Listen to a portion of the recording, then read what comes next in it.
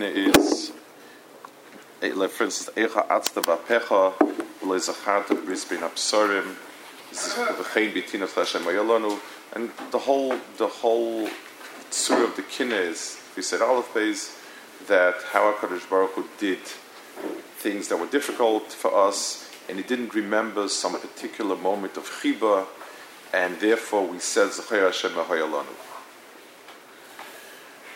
The takeover of the Kinnah is, let's give a mashal. Let's say I ask somebody to do me a favor. I ask somebody to pick up something for me. The person forgot. So sometimes, in very, very rare case, it's a problem of memory. Most of the time, it's a problem of a person has a certain seder adifus. The person has things that are more important, and we have a hard time remembering 10 things to do. We remember the top 3 things that are important to us, and the other 7 kind of get way late. So it's a little bit annoying that the person made it as number 9 priority instead of number 1 or 2 priority. But let's take a different case. Lo aleinu, people that are older people that are not well, and they have Alzheimer's, and one day a car walks in, a child walks in, and there's a blank look. It's a terrible.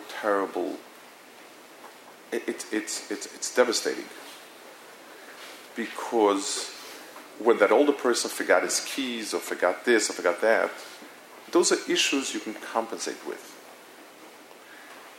If he's forgotten a child, that means the child is no longer registered in his mind. There's no seder adifus.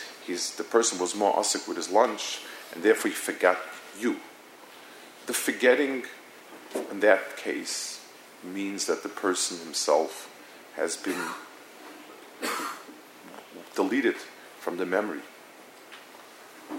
By Kadosh Baruch Hu, the first beginning of Shikha doesn't exist.